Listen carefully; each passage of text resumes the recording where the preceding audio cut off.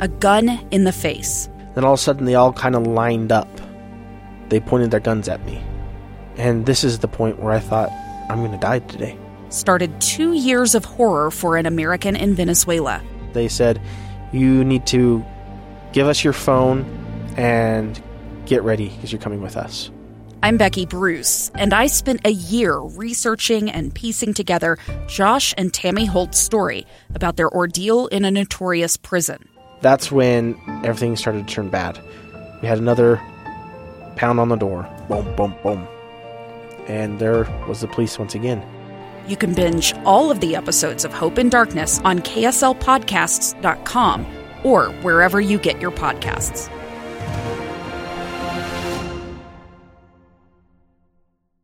Inside Sources. Inside Sources with Boyd Matheson. The rates of juvenile arrests and incarcerations has been declining since the mid-1990s. Why is that? What's changed? There is a great new study from the R Street Institute that identifies deflection programs as a key factor. So to help us break all of that down, Sarah Anderson is the Associate Director for the Criminal Justice and Civil Liberties team at the R Street Institute. She joins us on the line. Sarah, thanks for coming on. Hi, Boyd. Thank you so much for having me back on. So let's dive into this. This is really interesting to me. We often talk about criminal justice reform and juvenile justice reform in particular in terms of how do we do that. So tell us about this study that R Street has taken on and give us kind of a baseline of what have we learned. Yeah, so as you mentioned kind of in the outset here, we know that juvenile incarceration rates have declined significantly since the mid-1990s, which we find to be a very good thing. At the same time that juvenile arrests have declined by 74% between the mid-90s and 2019. The incarceration rate also dropped by 70%, so that matches pretty well. And at the same time, there was no corresponding uptick in overall or violent juvenile crime. So we found that to be a very good indicator of what we need to do now that we've seen, as we talked about before, an uptick in violent crime across the country in the years since 2019, and some policies that can be really effective in sort of stymieing any criminal activity before it becomes too serious. And one of the primary areas, as you know, you and I have talked about before, is ensuring that juveniles don't get wrapped up in a system that they don't need to get wrapped up into if they're not going to be a serious threat to society. So what we noticed with deflection in particular is obviously it's a very localized effort whereby police officers, when they encounter a juvenile engaging in less than ideal activity, they have the ability to not arrest that juvenile and instead deflect them to resources in the community, either through a civil citation or a pre-arrest diversion through law enforcement to case management or restorative justice in some instances. So what we wanted to do with this study, which we titled, I think aptly, The Overview of Juvenile Deflection in the United States, a state-by-state comparison. If you open it up, you'll see that's exactly what it is. It's kind of just running through sort of a database of what is the juvenile justice system like in each state? Does their state have presumptive deflection of any sort or a statewide statute for deflection? And even if not, or if so, what about the largest city in that state? Do they practice a formal version of juvenile deflection that helps divert people from the system that don't need to be there so that police officers then can focus on addressing violent crime that we know has risen among adults as well as juveniles in the past couple of years? Yeah, and as you look at that, the statistics just clearly pointed out in terms of those that get arrested and become part of that system versus those that are deflected or given into resource programs or things like that. The results seem to be pretty compelling in terms of what opportunities are ahead for those non-arrested youth. Right, exactly. And that's precisely the point. We know that non-arrested youth are more likely to be successful in a number of ways, including completing school and enrolling in college, which helps you, of course, get a job.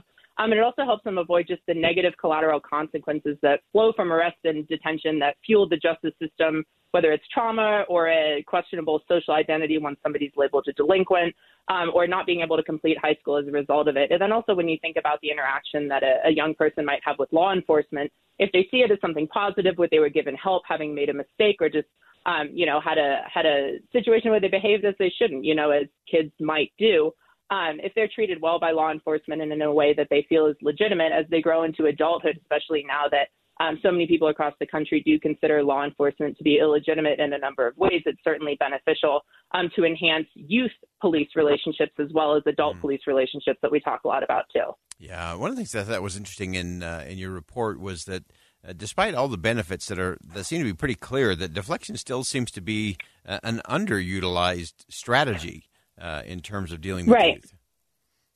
Right. And I think that's a part of the reason that we dived into this study, especially to see where programs have been effective. And in our study, we found that the city of Salt Lake right there in Utah has a pretty successful program that they call the Salt Lake Peer Court.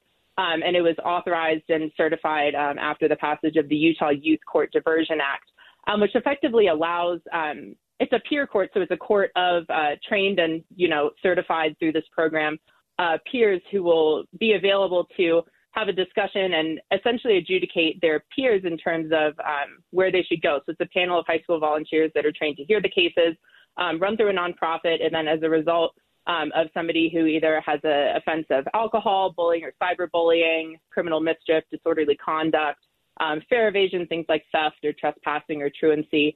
So what you would consider certainly low-level offenses, especially for juveniles, they'll get a contract set which could include community service, educational opportunities, vocational training, social activities, counseling, or any other type of course, deflection program as we're talking about. That then they'd be assigned a peer mentor that then follows up and ensures that they complete this. And as a result, they would not have a criminal record. These offenses that would be misdemeanors are, of course, not appearing on their record, which we know a criminal record is one of the largest indicators of recidivism and committing new offenses. So it's really novel what Salt Lake has done right there in Utah that we're looking toward as a model that could be copied elsewhere. And as you've gone through all the data and looked at sort of the savings, to me, there's sort of a two-part savings. Obviously, there's a dollars and cents savings to taxpayers in terms of what it costs to have somebody in that system and then become a revolving door in that system. And then there's, of course, also the bigger savings in terms of the human potential of one of those young people. Yeah, I think that's, hits the nail on the head in terms of not only is it a cost savings in the system itself, the taxpayers are not paying to incarcerate somebody who could be otherwise successful in an alternate reality. But again, just from a human dignity standpoint of believing in freedom, believing in individual liberty, and believing in second chances, and the rights of all Americans to live a prosperous life as they're able to. Certainly the loss of human capital in the criminal justice system is a travesty in a number of ways. And whether you want to view it from, again, a fiscal angle or a human dignity standpoint, I think that's exactly correct. Yeah, Sarah Anderson's the Associate Director for the Criminal Justice and Civil Liberties team at the R Street Institute. Sarah, appreciate all your work on all this. I think this is such a crucial conversation.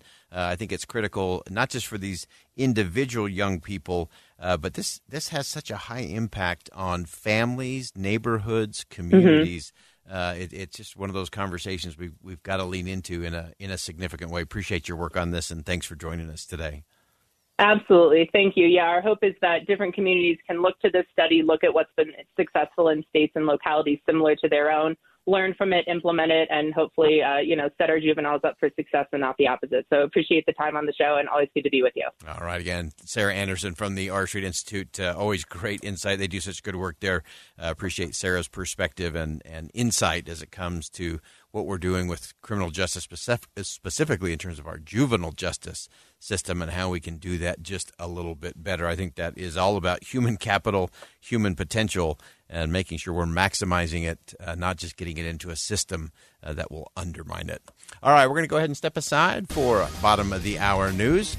When we come back, we're going to go back to that picture that painted 1,000 words today at the White House, President Barack Obama's portrait unveiling at the White House. I think there are some lessons in those portraits that are going to be good for all of us. You don't want to miss it. Stick around. We'll be right back.